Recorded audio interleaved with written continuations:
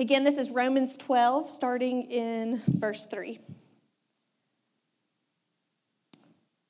By the grace given to me, I say to everyone among you, not to think of himself more highly than he ought to think, but to think with sober judgment, each according to the measure of faith that God has assigned. For as in one body we have many members, and the members do not have all the same function. So we, though many, are one body in Christ, and individually members one of another. The next scripture we're going to read is in 1 Timothy chapter 3. I'll give you a second to get there. So it's 1 Timothy chapter 3, verse 14 to 15. I hope to come to you soon, but I am writing these things to you so that, if I delay, you may know how one ought to behave in the household of God, which is the church of the living God, a pillar and buttress of truth. This is God's word. Praise be to God. Y'all can be seated. Good morning, everyone. I want to welcome you here. My name is Kort. I'm one of the pastors here at the church, and I want to say thank you guys so much for being here, especially if it's your first time. Thanks for making us a part of your week. We're excited that you're here, and if you do not have a home church, we'd love it if you would just get connected here. You can do that by filling out one of the Connect cards in your seat back in front of you, and I always try to give that indication at the beginning, so in case towards the end you've forgotten, you can go ahead and start filling that out. So like Jenna said, we have been in a series for the last couple of weeks called The Church. And this morning, our topic is going to be about membership in the church. So last week we talked about what is the church, and this week we're going to talk about how the church is ultimately made up of members. And so we're going to try to answer three major questions this morning about what does it mean to be a member of the body of Christ or a member of the church. Number one, is church membership biblical? I want to talk about that. Number two, what does it mean to be a member of the church? And then number three, the why behind the what, or why is it that Christ would call us into church membership, particularly in a local body or a local expression. So before we jump in, if you'll bow your heads with me, I'd love to pray, ask the Spirit to open the eyes of our hearts and to ultimately do what I can't do this morning. So if you'll bow your heads. Father, we are so very grateful for your word. We're grateful that we get to go to your word for truth and that we don't have to feel around in the dark, Lord. We thank you that your revelation is forever. And Holy Spirit, we do ask that you would illuminate our hearts and our minds as we read your word. Would you challenge our preconceptions about what it is to be members of your body? Would you help us, as Paul says in Romans, not to think of ourselves more highly than we ought, but to be willing to humble ourselves, to be dependent on you first and foremost, but also, Lord, to be willing to be interdependent on one another. And finally, God, we just ask that your vision for what the church should be would prevail. Your vision for what the church is meant to do would stand. And that, my God, here, as a local expression of your body, that Providence would do so in a way that brings joy to us and glory to you, God. We love you. We trust you. We ask all these things in Jesus' name. Amen. So this is one of those kind of dark horse controversial topics. Like you wouldn't think, okay, you're going to talk about church membership. It's not really a big deal. But here's what I have found about particularly church membership in a local context is that some people are opposed to church membership like viscerally. And I never expected that when I became a pastor or whenever we planted a church, that there's just a pushback when you begin to say, hey, we want you to commit and covenant in as a church member, that some people just say, I want nothing to do with that. I'm not interested. I can love Jesus without being a member of the church. I'm okay with attending, but I don't want anything to do with that. And then there are other people who maybe are totally okay with being members, but they don't take it maybe as seriously as they ought to. So they're just like, oh, no big deal. Maybe sign on a dotted line, and they don't really take that commitment seriously. And then on the other hand, there's some people that take that signing on the dotted line so seriously that it's off-putting to everyone around them, and they think, way too seriously about what it means to be a member. I know that may be controversial in and of itself, because I do believe that membership is very serious, but I think sometimes they overdo it in a way that might be a little bit unhealthy. And so this is one of those kind of dark horse controversial topics when you start to talk about church membership. Seems pretty mild and pretty tame. And I think some of you might even be thinking, why would I want to listen to a pastor talk about church membership? I think it's a fair question. Like, of course he's for it, right? He's paid by the church, right? That's what everybody is probably thinking right now. So I want to go ahead and lay that out there that I get that, okay? And in one way, I could see how it would be really self-serving for me to come up and talk about and discuss church membership. But I also want to contend that church membership is so much more than just a power play or a prestige play or a money play by Christian elitists. I truly believe that church membership is a biblical mandate, and it's one that is meant to help every believer grow and mature in Christ. I believe that with all my heart. And I wanted to mention before I jump in, I think I'm trustworthy for a couple of reasons so that maybe I can gain a little bit of trust back. I'm not just unobjective here. Number one, I did not grow up in the church. So I had no church background when I was a young person. I grew up in a household that predominantly probably had some similar views to what I just communicated for people that are viscerally against the church. My parents, very rarely ever talked about the church, but when they did, it was mostly like, the church doesn't need to mediate my relationship with God, therefore we don't really have to go there. Or you probably have heard this before, the church is a bunch of hypocrites, right? I don't know if you've ever heard that. That's true. Me too.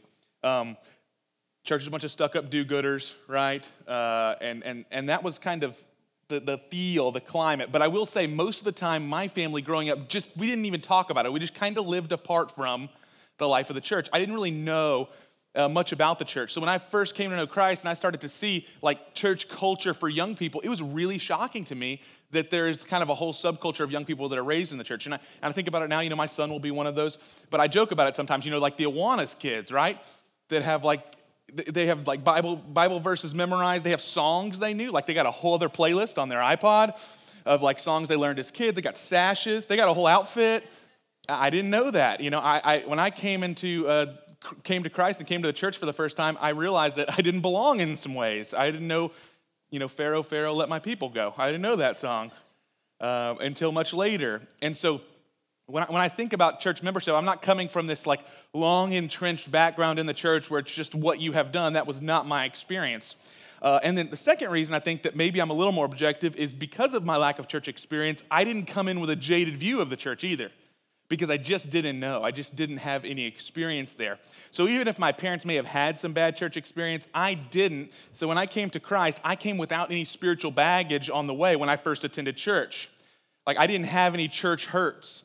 I didn't have any church bad experience. Now I've made up for lost time since then. Okay? I have since then. However, when I first came in, it was all brand new to me. I was like, this is legit. People come together and they try to help each other. I like this. We get to sing songs to Christ. I had this newfound love in my heart. I loved the idea of singing songs to Jesus. I loved the idea of hearing the word preached, and I got to learn and grow and understand more about it. So it was all very new to me. And so I'm going to try to approach this as objectively as I can as a pastor who truly cares for you. Because I didn't have all of that church experience coming in. So when I talk about me being really convinced about church membership, I say that from a standpoint of not really knowing what it was until I came to know Jesus. So point number one is this. Church membership is biblical. Church membership is biblical. And I'm going to try to give you maybe 3 good reasons. There's probably 70 I could give you, but I'm going to try to give you 3 good reasons why I see in the Bible that church membership is biblical. If you have your Bibles, turn to Hebrews chapter number 13. Which should be a right-hand turn from where you were earlier when Jenna led us. Hebrews chapter number 13, and I'm going to read verse 17.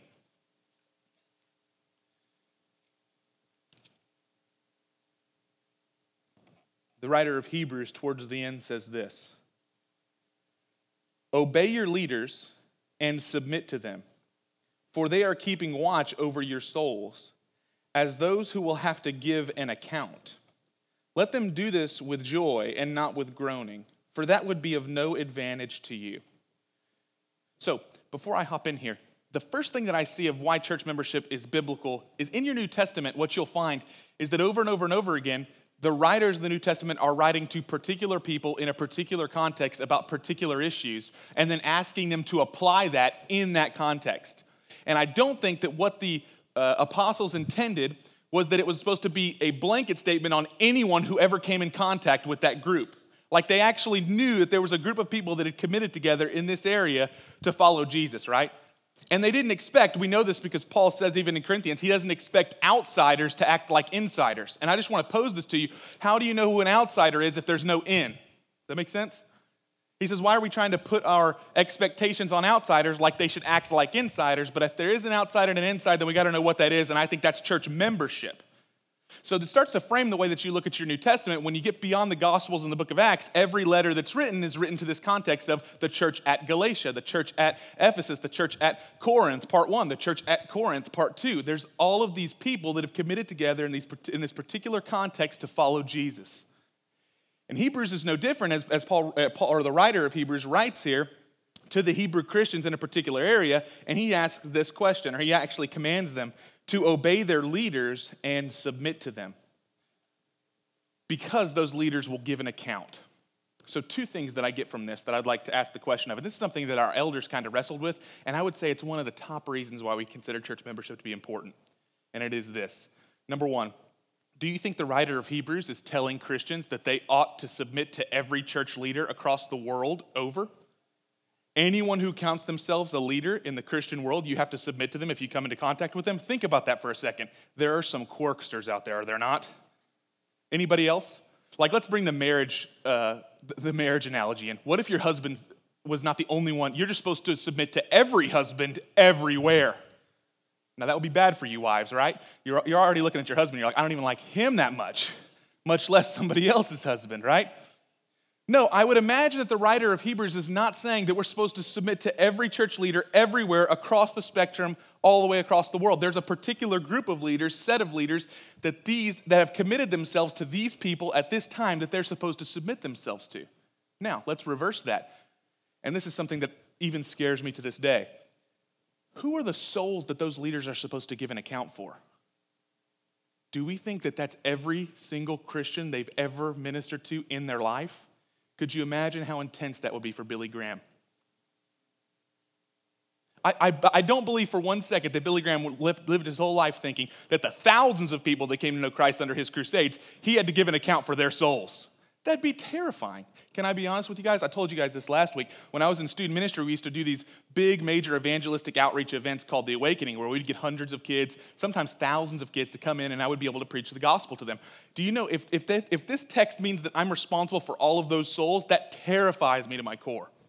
Because I've had some really good experiences with that, where I've gone to like Chick-fil-A or something, and a kid will come up to me and say, hey, you're the Awakening pastor, which, by the way, that's weird.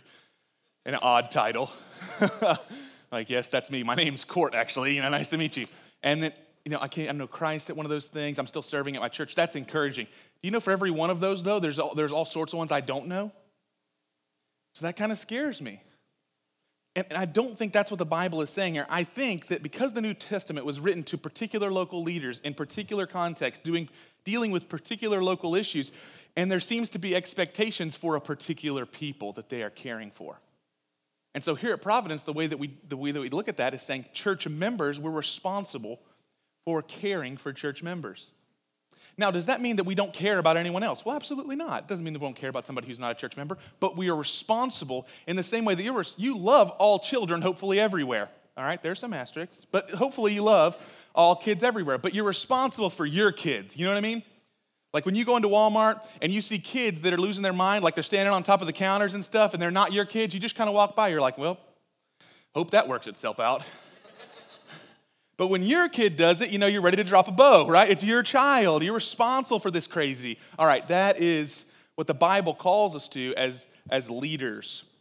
And so it would seem that church membership is not just biblical, but it's essential. Because if I'm right about church membership, that is the context through which the entire New Testament is written. These local expressions of Christ's universal body that are committed to doing life together, that are committed to following Jesus together. And that when you start to read the New Testament, you start to read through the letters, what you're getting is these actual particular contexts that are dealing with particular issues as they do life together in their city or their town. So when you start to read, for instance, you read Corinthians and Paul's addressing these issues about how some people are getting drunk on the communion wine, you'll notice that, of course, that can be applied across the board, right? But I imagine because Paul doesn't address it in Ephesus, he doesn't address it in Galatia, he doesn't address it that maybe it was just Corinth that was getting a little too tipsy on the communion wine, right? Why? Because that's a group of people that had committed together. And if you're going to commit together, what it means is that you're a member of this body, right? Okay. So, it's my contention that most, if not all, arguments against biblical membership in the local church don't really come from the Bible. They come from a few things, and I want to mention them because I think they're real things, and I don't want to make them trite. Number one, from seeing authority abused. A lot of people are scared of church membership because they've seen authority, even spiritual authority, abused before. And so when they think church membership, they think, oh no, that's scary. I don't like the idea of someone being able to tell me what to do that might be a nut, right? Okay. Number two, we live in a culture that struggles to commit in general. So this might be a little bit of the younger generation, but we're just kind of struggle with commitment. There's one of my favorite lines in this TV show called The Office where one of the characters is like, I just struggle with commitment. And he's like, all right, man, well, just let me know. You don't have to do it. No, because not committing is just as much of a commitment. And he doesn't know what to do. It's like this internal, existential struggle that he has about commitment, right? That's how we are. We struggle with committing to things in general. And so therefore, the idea of church membership scares us a little bit. Or the last one is just a desire to skirt biblical commands rather than just taking the Bible for what it says. So I think that sometimes we have these things like, well, I don't have to have that. I don't have to have the church. I don't need people. I just can love Jesus and do my thing. And really, those are all just euphemisms for, I don't really want to do what the Bible's telling me to do. I want to do my own thing. So it comes back to the issue with authority, even if you've never been abused by authority, right?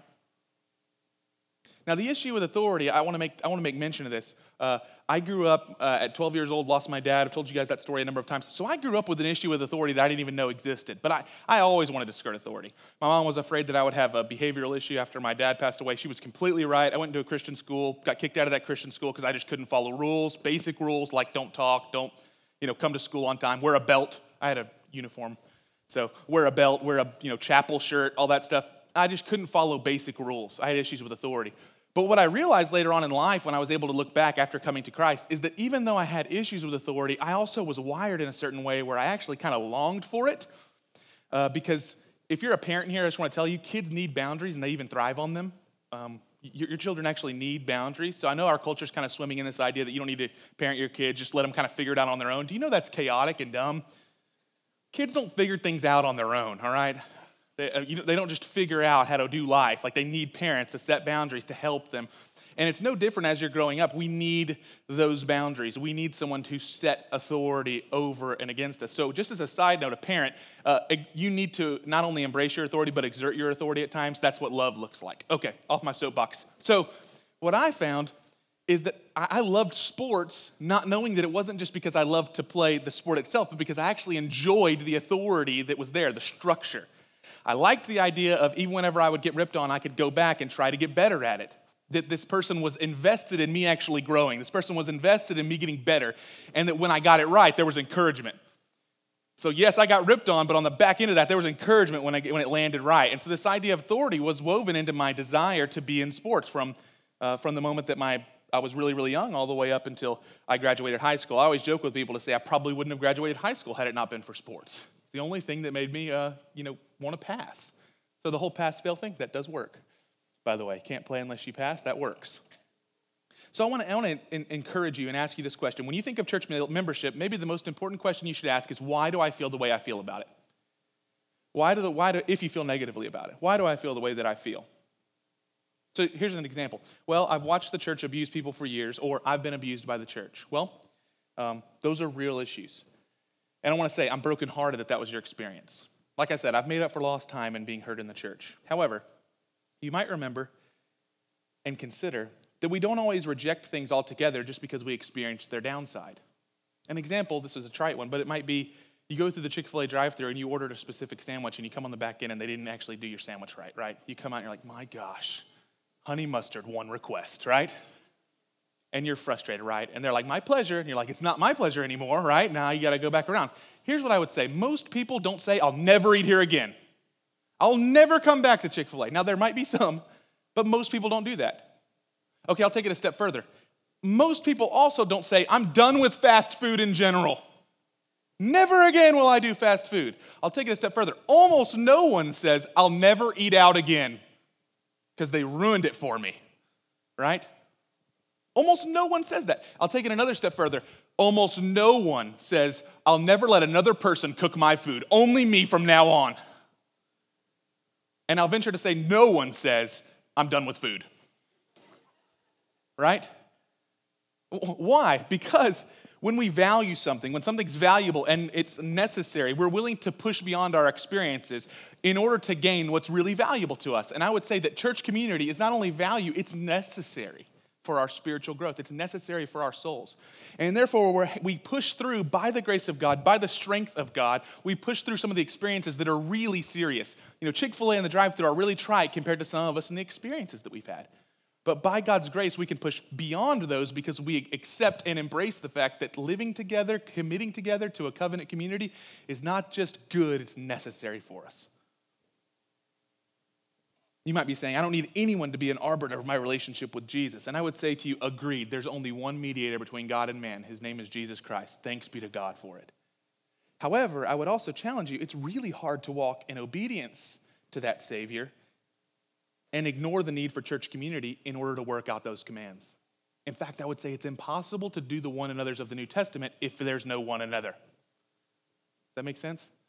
So ask yourself the why questions, because I believe membership's not only biblical, I think that it's not only encouraged. I think if you read the New Testament through any other lens, you're reading it through the wrong lens.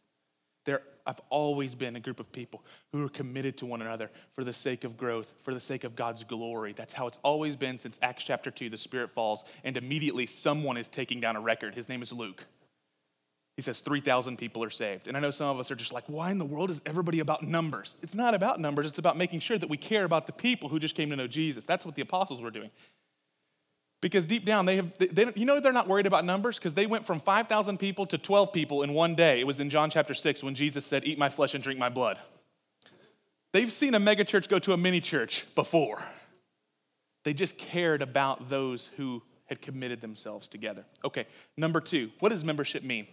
Membership means belonging to a covenant community centered on the gospel. So now you can turn back to Romans chapter number 12, and I want to read Romans 12 and 1 Timothy 3 one more time. Romans chapter 12, starting in verse 3.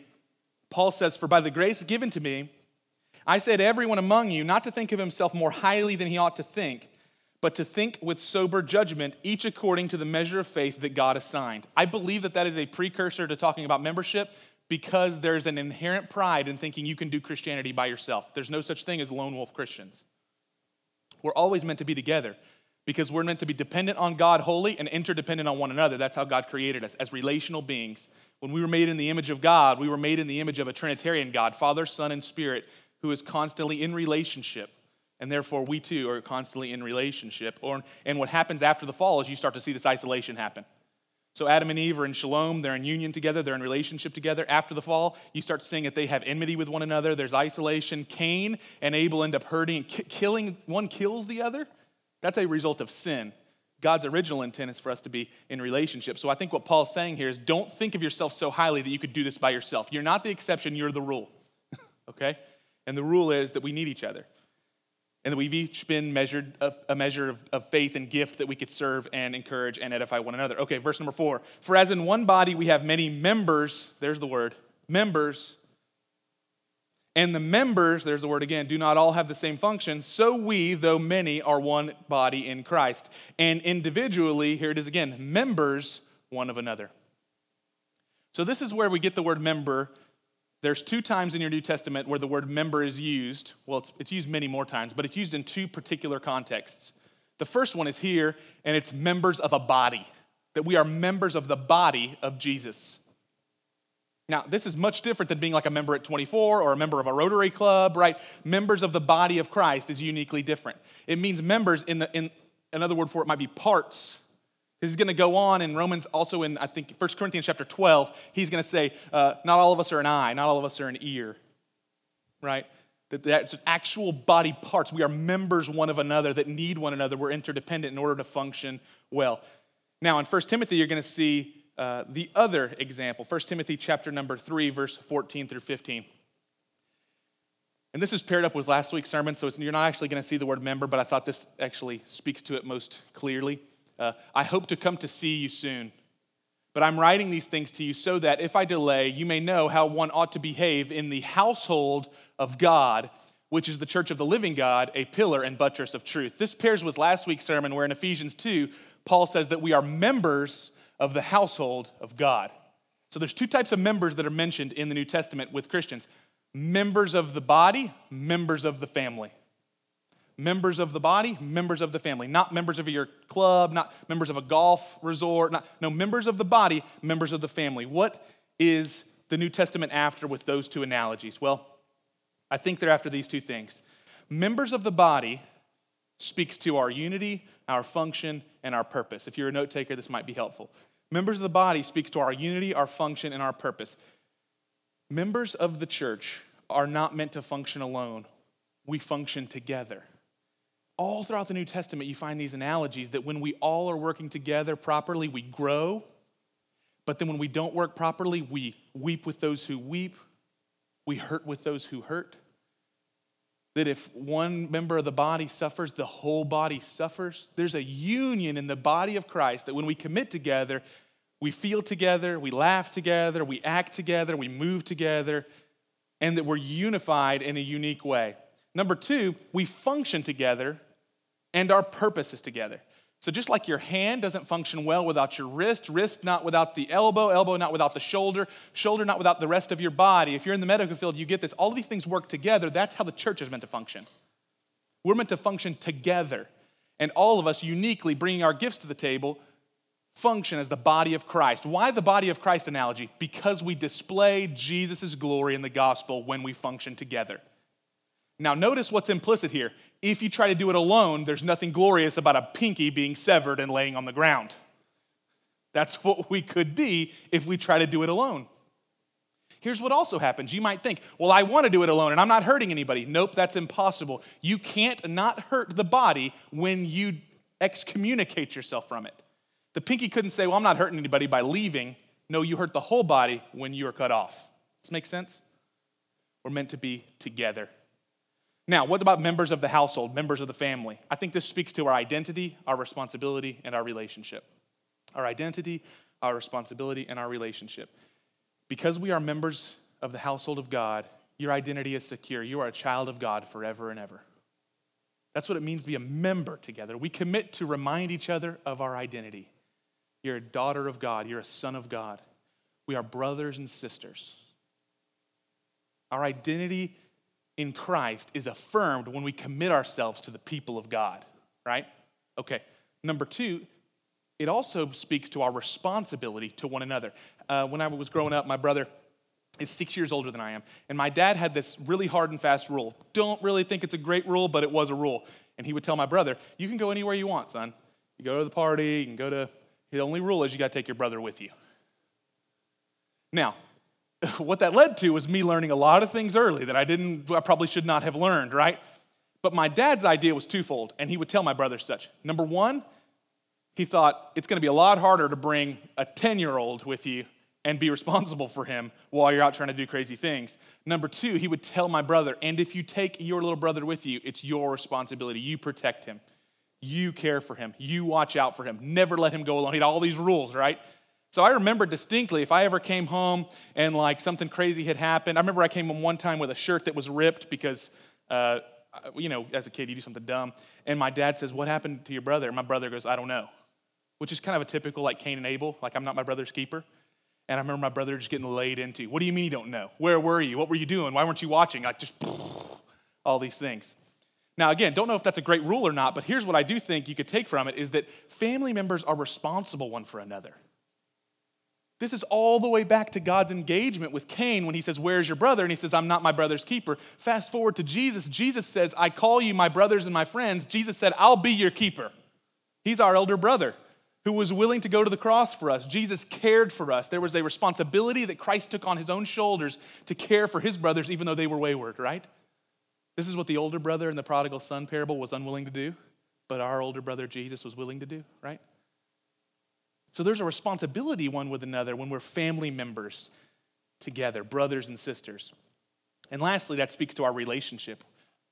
I think there's so many things so many different ways you could go here, but think about the beauty of relationships going from where we treat each other transactionally to where now we treat each other as like brothers and sisters. That there's a holiness that men and women that are not married have a holy brother and sister relationship. And that can be displayed before a world that's full of unholy, terrible, abusive relationships all over the place, right? that we get to treat each other like family, and that's meant to be a sign to the whole world that this is possible by the Spirit of God, and it's what God originally intended. Now, I want to make mention of this. Church membership doesn't look like ownership. The church doesn't own Christians. Jesus is our master. Jesus is our Father. However, what church membership does do is it ups the ante a little bit, that a lot of us want community without accountability, but church membership says community has to come with accountability. We need one another to hold each other accountable. We're not doing accountability without relationship, though. We include that, right? So it's not just someone that you don't know. It's someone who's committed themselves to you, who loves you, who cares about you, who has a brother-sister relationship. They're the ones that are willing to hold you accountable. That relationship comes with commitment. The commitment comes with expectations. The expectations are coupled with grace. Grace is paired with truth. Truth with humility, right? Humility with love. These are all these interconnected ideas of how the church is meant to function. But I think many of us, what we want is we want all of the benefits of what it means to be a part of the church, but we don't want the commitment that comes along with that. We don't want those responsibilities that come along with that.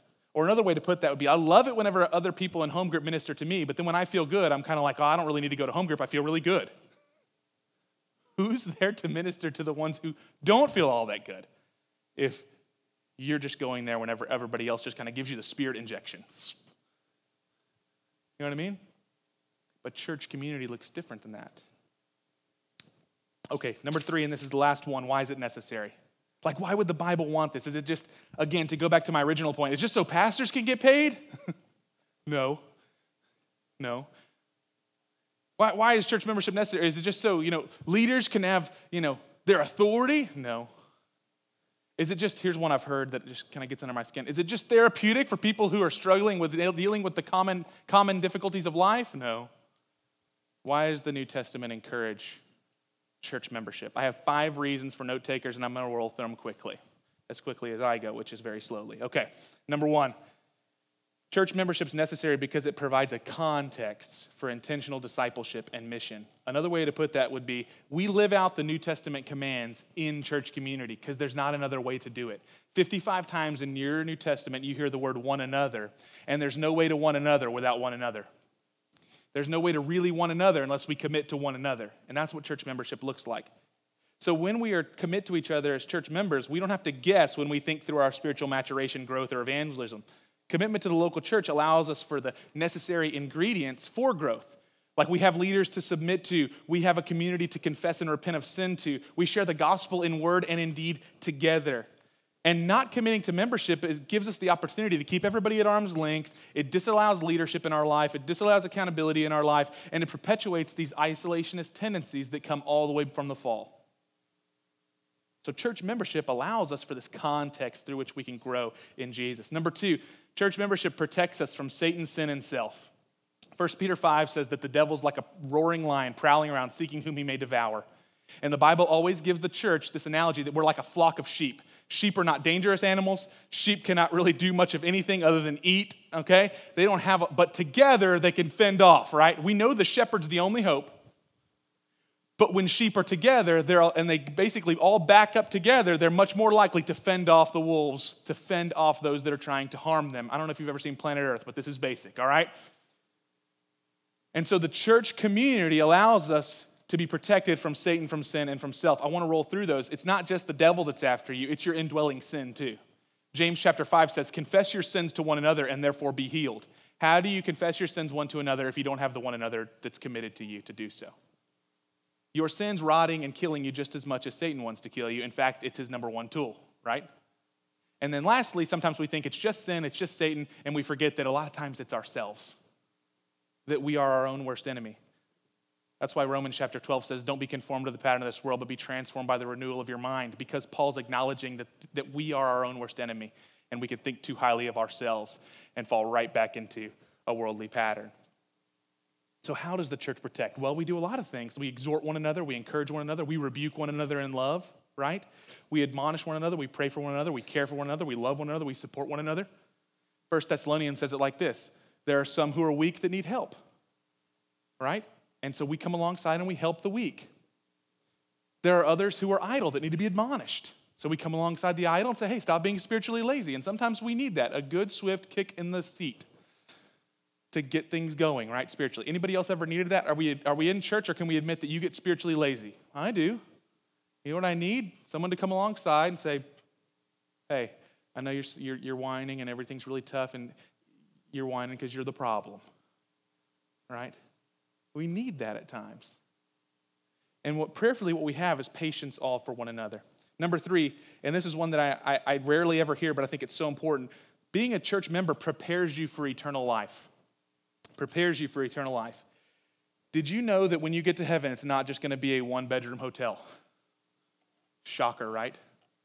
You won't be there by yourself. When you show up to the marriage supper of the Lamb, it's not just going to be one table singularly with 2 seats, Jesus and you. There's going to be a ton of people there, right? Like, we need to remember, heaven's going to be full of people. Those people are going to eat together, live together, play together, worship together. That's what heaven's full of. Every depiction that we see in the New Testament of what eternity is going to be like includes tons of people from all different tribes, nations, and tongues. It's why I've always encouraged people at Providence, if they're like, I get frustrated because so-and-so doesn't think like me, and we're just not unified on these ideas. And I want to remind them that when they get to heaven, they're not going to just see a bunch of people who think their narrow theological thing is the thing. Like, you're going to sit at the marriage supper of the Lamb, and someone is going to sit across from you that thought differently than you on theological nuance. Shocker. And what we do when we're the church now is we learn to eat with them already. Like, we don't have to wait to learn to live together, to care for one another, to love one another, even in our disagreements. The church is meant to mirror God's kingdom on earth as we gather and do life. We're rehearsing for God's eternal purposes. So that's amazing. 2 other things. The church membership is necessary because it produces fruit in our life. The continual engagement of life in community produces patience, steadfastness, the fruit of the Spirit. We learn to love one another by being loved and by loving. We learn to honor one another by practicing honor and by being honored. We learn to forgive by being forgiven by Jesus and each other, and by practicing forgiveness when you're wronged. We learn to be generous by practicing generosity, and check this out, by being the recipient of generosity. Have you guys ever experienced that?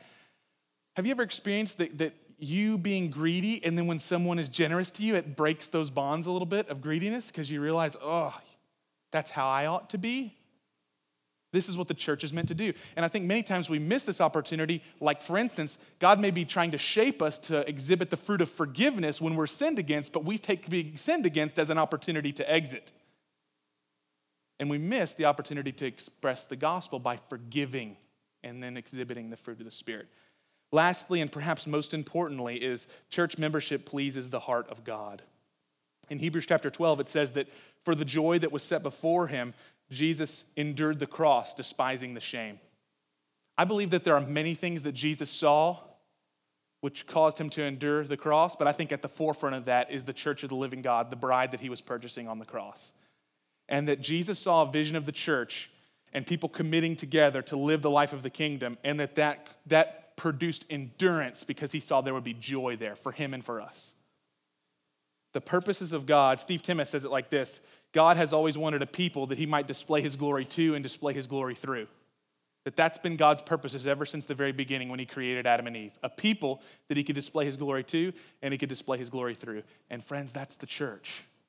A people that see God's glory in Jesus Christ and display God's glory to the world. And so by binding ourselves to a local church, we emphatically and we publicly declare that what Jesus did on the cross, it didn't just unite us to the Father, although that's primary. It united us to one another, and we want that to be a regular, everyday occurrence. That church membership at its best agrees with God's glorious purposes for you and for me. And so I want to close with this thought. The reason that I think the idea of membership is so important. Number one, if you're not a member, I would love for you to prayerfully consider it. Because I don't know if you know it right now, but there's a lot of joy. I'm not saying that there's not going to be any difficulty, but there's a lot of joy in the covenant community of Christ. I'm going to be honest with you, there's a lot of opportunity for hardship, for heartache, for difficulty. But if we can rely on Jesus, there's a lot of opportunity for reconciliation, restoration, forgiveness, grace, love that we learn as we try to live together under the banner and name of Jesus. On the other hand, I would tell you that you don't know how lonely is until you experience family. And so I want to invite you into that. On my way in this morning, one of our elders, Butch Holmes, I don't know if some of you may know this, some of you may not, his son, I'll try to keep this short, fell from a balcony about 2 weeks ago, and he shattered his ankle and he broke his femur in half. Got rushed to the hospital, and they didn't realize that the femur break was there until much later, and bone marrow went into his lungs, and his son had been having health problems. And so he has been in a medically induced coma because they can't get his breathing correct. And I called him this morning, or he called me this morning after us playing phone tag and just told me that things are just not going well. He won't wake up. And just basically saying, tell people to pray. We're believing for a miracle from God. This is his son. It was his first child they adopted. Zach, there's a lot of stories behind Zach's adoption. And my heart's just breaking. I'm breaking for him. And I'm trying to get my mind correct to prepare to preach this morning. And the Lord just brings up into my mind, this is why membership matters so much. Because as a family, when one part of the body suffers, we all suffer. We weep together. We pray together. And maybe most importantly, when you feel like your faith is lowest, we bind our faith together to believe that God can do a miracle. So yes, we're there when sorrow hits, that we can also have the comfort of God, but we also are believing and praying that God will do what only he can do. When you are almost out of hope, the family of God comes around you and believes with you. And so I want to encourage you to believe with that family, believe for them, pray with them, send them encouraging texts. But the Lord put it on my heart, not just to share that, but to say, if you're not a member, it's what I want for you. It's what I believe God wants for you, is that you'd have a family of people that would come alongside you in those times. Number two, if you are a member, I just ask that you'd prayerfully consider this morning where the Spirit might be revealing to you that you're struggling to belong, where you're struggling to engage where you ought to be engaging. Listen, that could be different for all of us, and I'm not coming with condemnation. I'm asking you, what's the Spirit saying to your heart about where maybe you could engage as a member and love one another more fruitfully? And then lastly, and I would be really remiss to say this, if you're not a Christian this morning, I just want to invite you into the family of God, and I want to make this abundantly clear. You do not have to sign a membership document to be in the family of God. Right now, where you're sitting, when you stand up, if you would believe on the name of Jesus, who died for your sins to have eternal life, you can be in the family of God. And there's no signing that does that. Thanks be to God. I believe there's beauty in membership covenants. There's beauty in committing to one another. But that's not what it means to be in Jesus. Amen? And I just want to encourage you to trust Christ. So if you'll stand to your feet, I'd love to pray for us.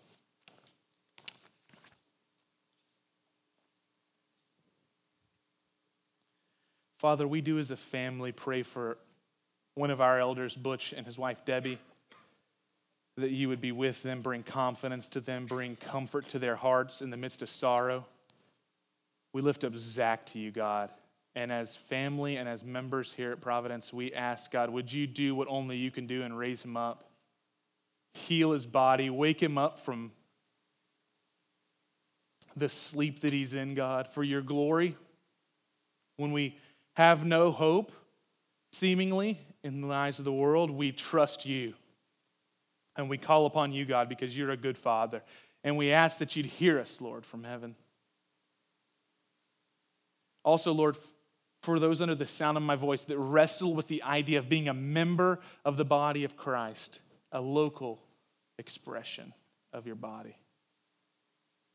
Lord, would you do something here at Providence that is inviting, is encouraging, is not just challenging but comforting, not just comforting but a pressing urgency. God, would you do something in us that makes the gospel unignorable in our city? And Lord, help us to be the spotless bride that you saw in your heart when you gave your life up. We love you, Lord, and we trust you. We pray these things in Christ's name. Amen.